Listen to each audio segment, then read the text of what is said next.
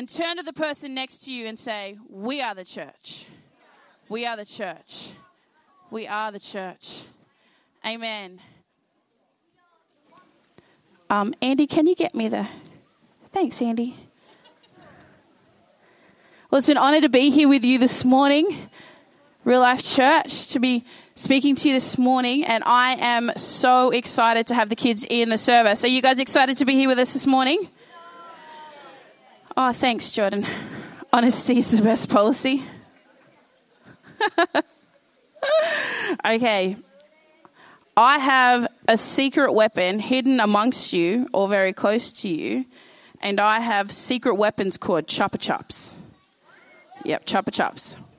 So the kid that is listening and can tell me the 3 points of this morning will get a Chopper Chop or a sour strap, and then the best behaved will get another lolly. So if you can remember the 3 points of this morning, and then if you can be the best behaved, you'll get 2. So if you get, that makes sense?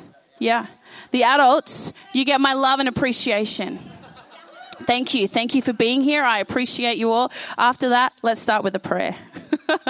Father, we thank you for your word. We thank you that it's truth. Lord, we thank you for your love that is light and your presence that is here with us today. Lord, I give you all of the preparation of this message and all that I bring this morning, and I ask that you use it for your purpose and your glory. In Jesus' name, amen. I love the church. I love you individually and all together, but I love the church. It is such an amazing, diverse community. It's kind of like a mosaic of humanity, the church. I grew up in church. I kind of met the church before I met Jesus. My mum and dad were working, and so the lady that was looking after me, she was a Sunday school teacher. She invited me to come to Sunday school with her, and my first encounter with the Church of Jesus Christ was her and her husband.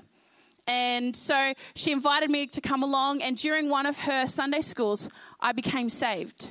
And the message of Jesus Christ kind of came and impacted my life, and I became a Christian at the age of around, I think it was about 3. Yeah, around 3. And so they looked after me while my mum and dad worked. And the beauty of this relationship, to give you a good understanding, I was about this age right here. And when I came became a Christian, and I came into the church, you could kind of for me, I would look at it like at Eva Lily, and you can kind of get this, well, it's okay when she's a little bit older, she'll understand, God and the presence of God, and she'll understand. So we can kind of maybe wait a little bit longer. But this guy, Jewel, who was my Sunday school teacher, her husband, who I ended up calling Kulor, by the way, which means grandfather in Maori. And this week I realised he's the only man other than my father that I've actually called Kulor, or grandfather, in Maori, which is significant.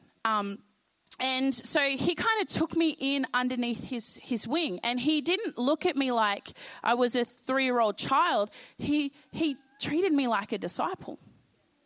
And so from the beginning of that moment where I entered his house, he was speaking encouraging things over me. He was prophesying over my life. He was speaking to me about the word.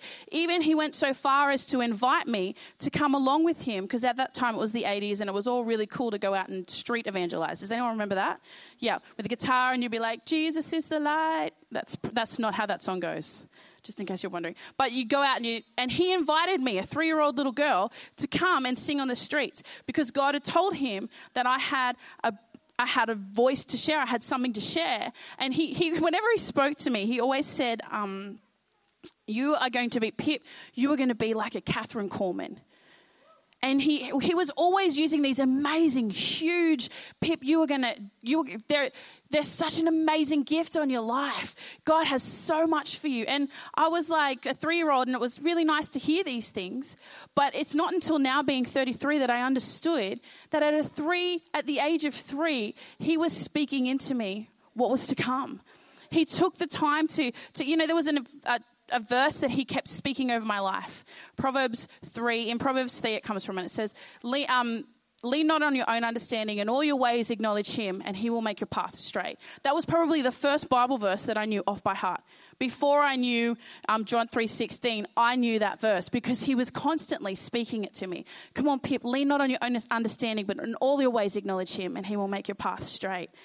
He even came, I remember one time he came up to our house. We were living in Cessnock at the time, and I'd come home from school, and I walked in, and I was probably in kindergarten, a little bit younger than Geordie.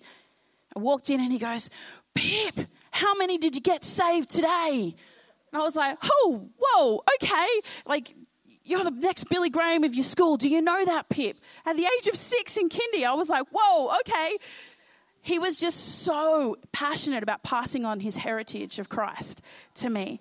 And passing so much so that when he passed away, in his will, he gave me a Bible that had a concordance. And in the front of that Bible was written the Proverbs 3 verse. He was so passionate about that. And so from a young age, the church became my family. My mum and dad moved over to Australia when I was 6 weeks old and left many of our family back in New Zealand. So I once I became part of the church became my surrogate family.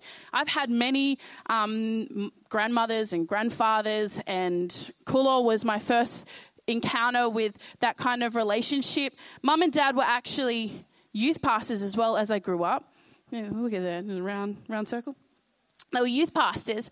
And so Shannon and I have now got many siblings that are spread throughout the world. We have a brother in India who became a brother of ours because mum and dad opened their house and invited him to become a part of our family, and he did. And he is amazing and still a part of our life, and we still have relationship with him. We've got a brother that's in America, still have relationship. There's even so, like, one of our youth leaders got to know one of the brothers that my mum and dad, it baffles me that mum and dad kind of parented this young man who lived in Newcastle at the time, didn't even come to our church, and fathered him, and we still have a relationship with this guy. And he ended up marrying one of our youth leaders who was like our sister, who babysat us. So the church has become this amazing entity of family to me. It's an amazing expression of family.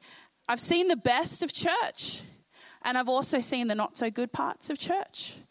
It's beautiful and amazing, but sometimes it's not perfect because it's made up of humans, yeah? And that's why it's this beautiful mosaic of humanity. And even in the times that have been hard, I have learned that even if the church may not be fully reflecting, or that relationship may not be fully reflecting the love of God, he is still faithful and he is still good and he will make a way. Yeah. And so I love how the Bible talks about the church. It talks about us being the bride of Christ. It is such a beautiful picture of love. Such a beautiful picture of love. And I'm guessing if you're here today and you're going, who is the church? And you fully don't understand, the church is us. The church is us. We are the church. Those of us who have acknowledged how great our God is, acknowledged salvation and taken that in with us, and acknowledged that Jesus Christ is our Lord and Savior and being adopted into his family, we are the church. There's a handout that our beautiful kids handed out to you. I got 5 of them coming in the door. Who got more than 5? This is our vision that God has given to Lottie for our church. And so that's the little handout that has given. And I love how it's written here, our statement that's made about our church, who we are, a community united by mission. And that's what I'm going to talk about this morning. The beginning of when I got up here this morning, I got you all to say, I am the church. And this is a journey that I have been going on for a long period of time, of acknowledging my part to play in the community that is church.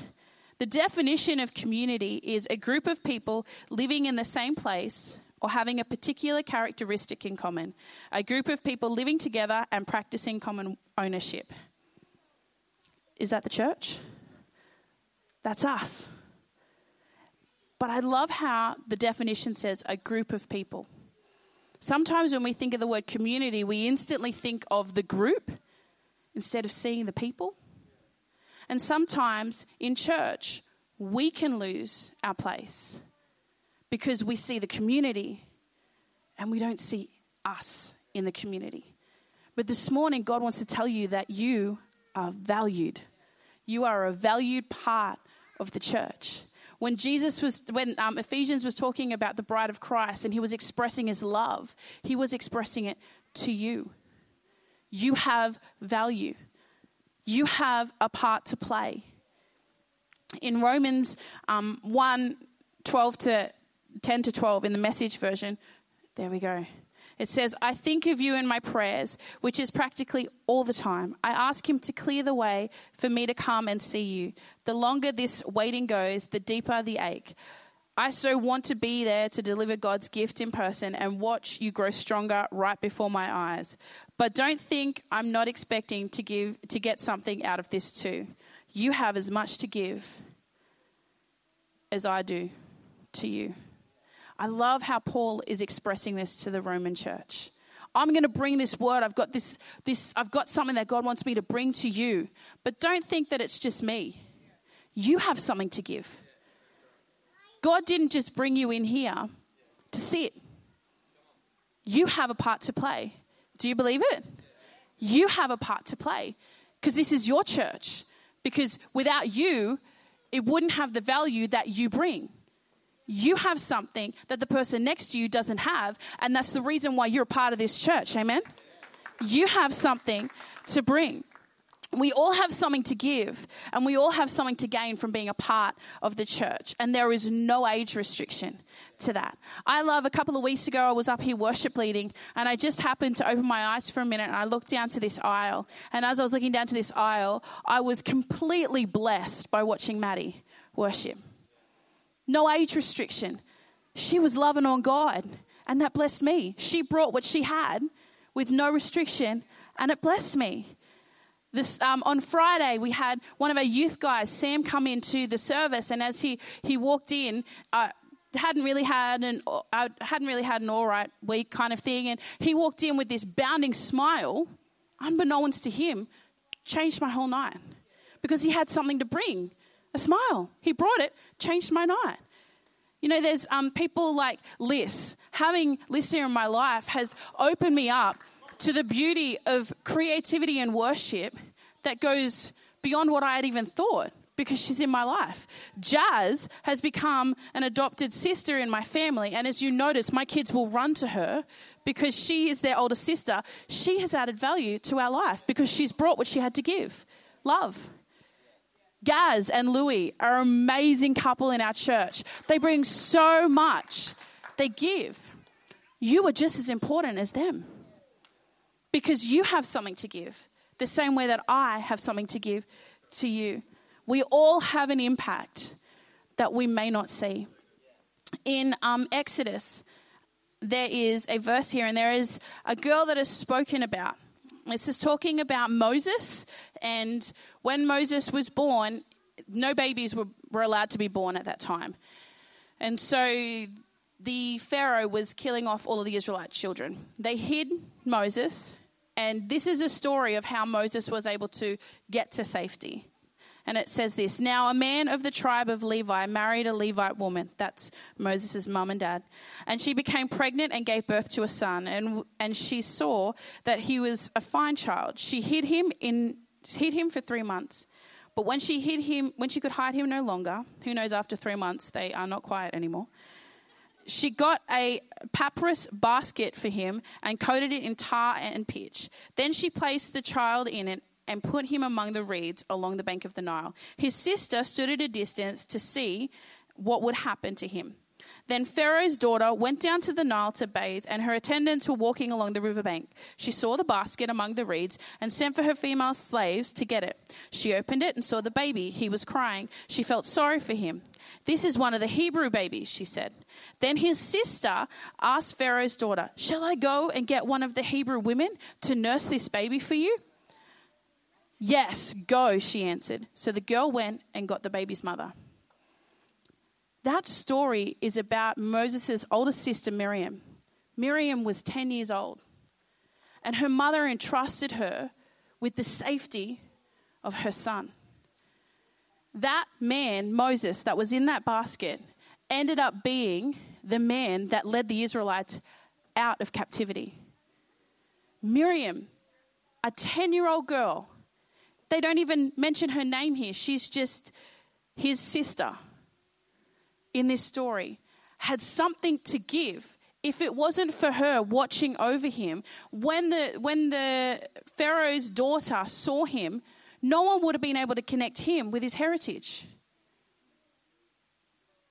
I don't know about you, but when I saw that, I was like, whoa. A 10-year-old girl. Impact.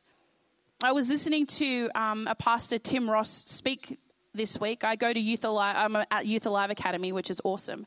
And it's teaching me a lot. And in one of the lessons, they were talking about the history of youth ministry and kids ministry and things like that.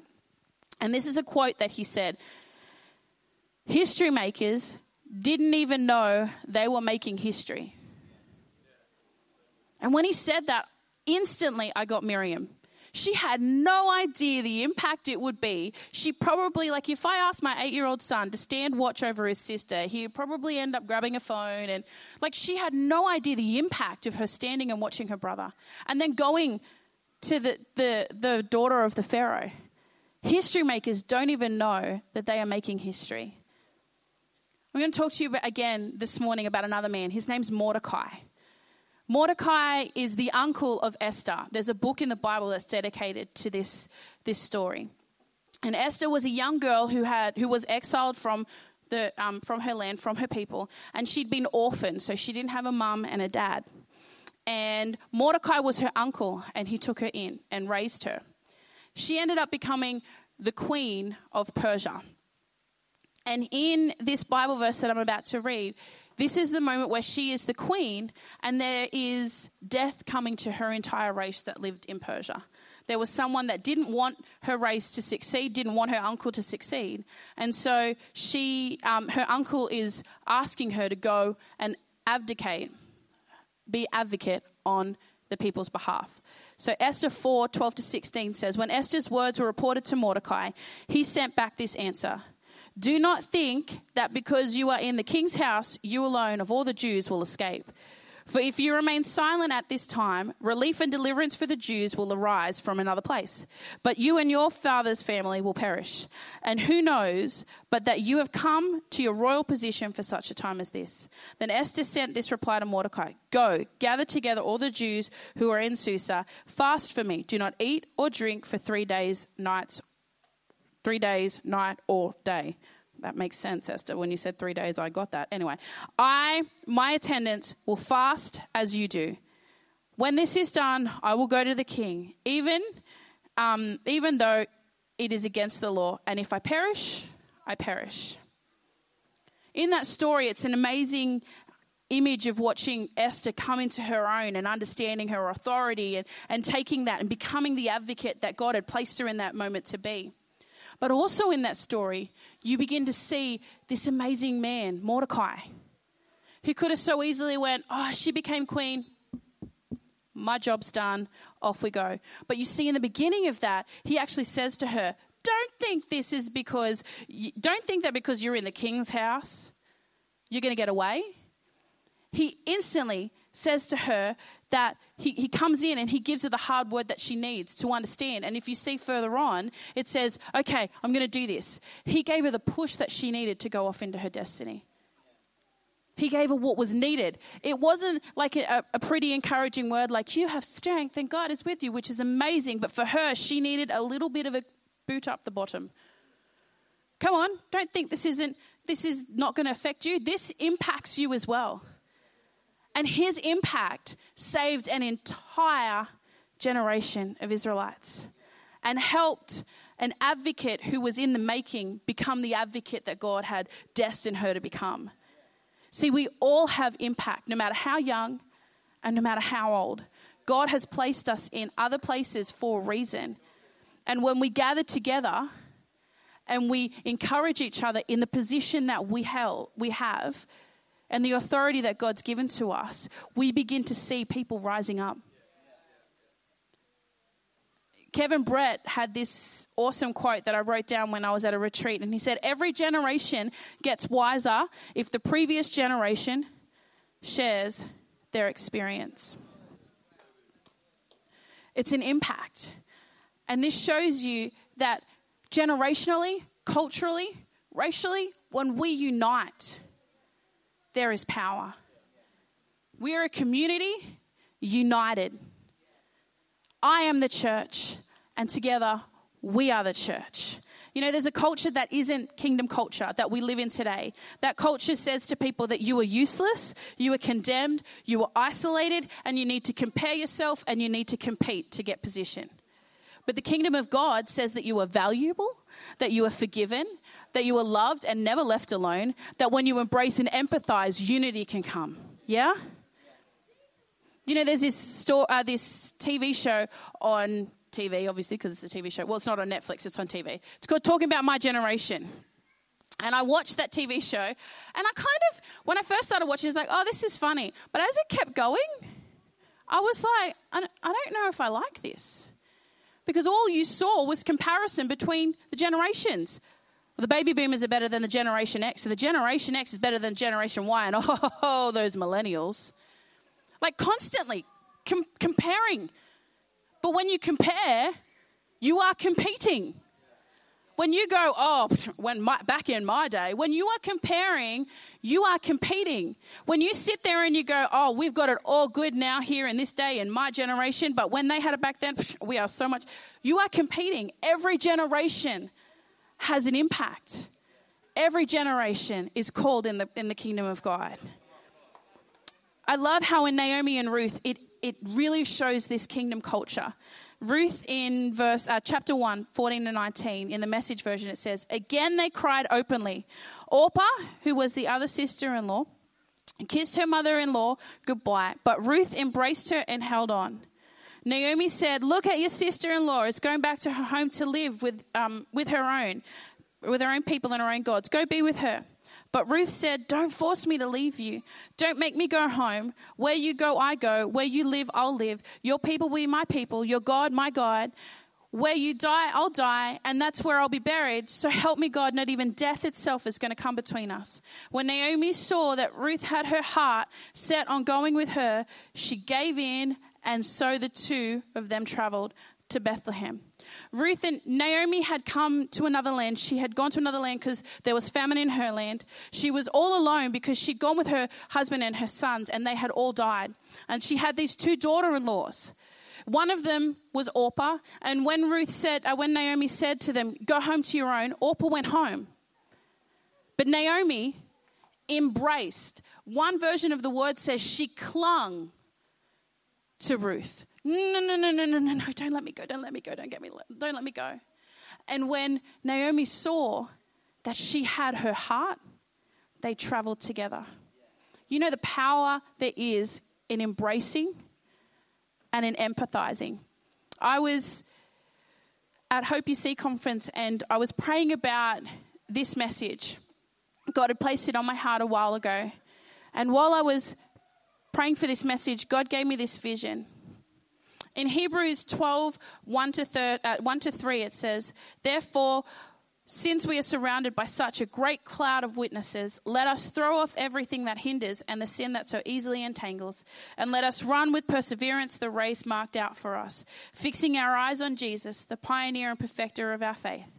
For the joy set before him, he endured the cross, scorning its shame, sat down at the right hand throne of God. Consider him who endured such opposition from sinners, so that we will not grow weary or lose heart.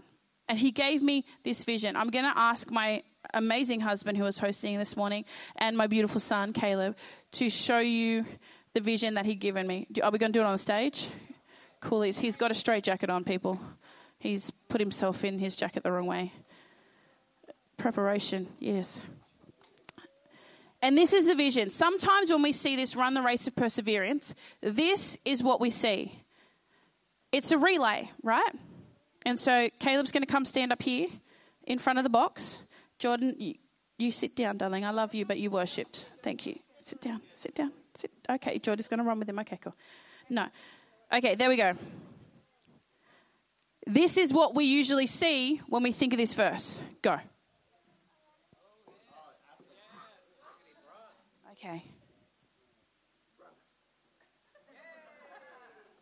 That's what we usually see. Here, generation, here's the Bible. Take it, run with it, go. Woohoo, I'll stand back here. Cool. This is what the Holy Spirit showed me in worship. This is what he was talking about. This is the relay we run. Are you ready? Go. Okay, fast pace.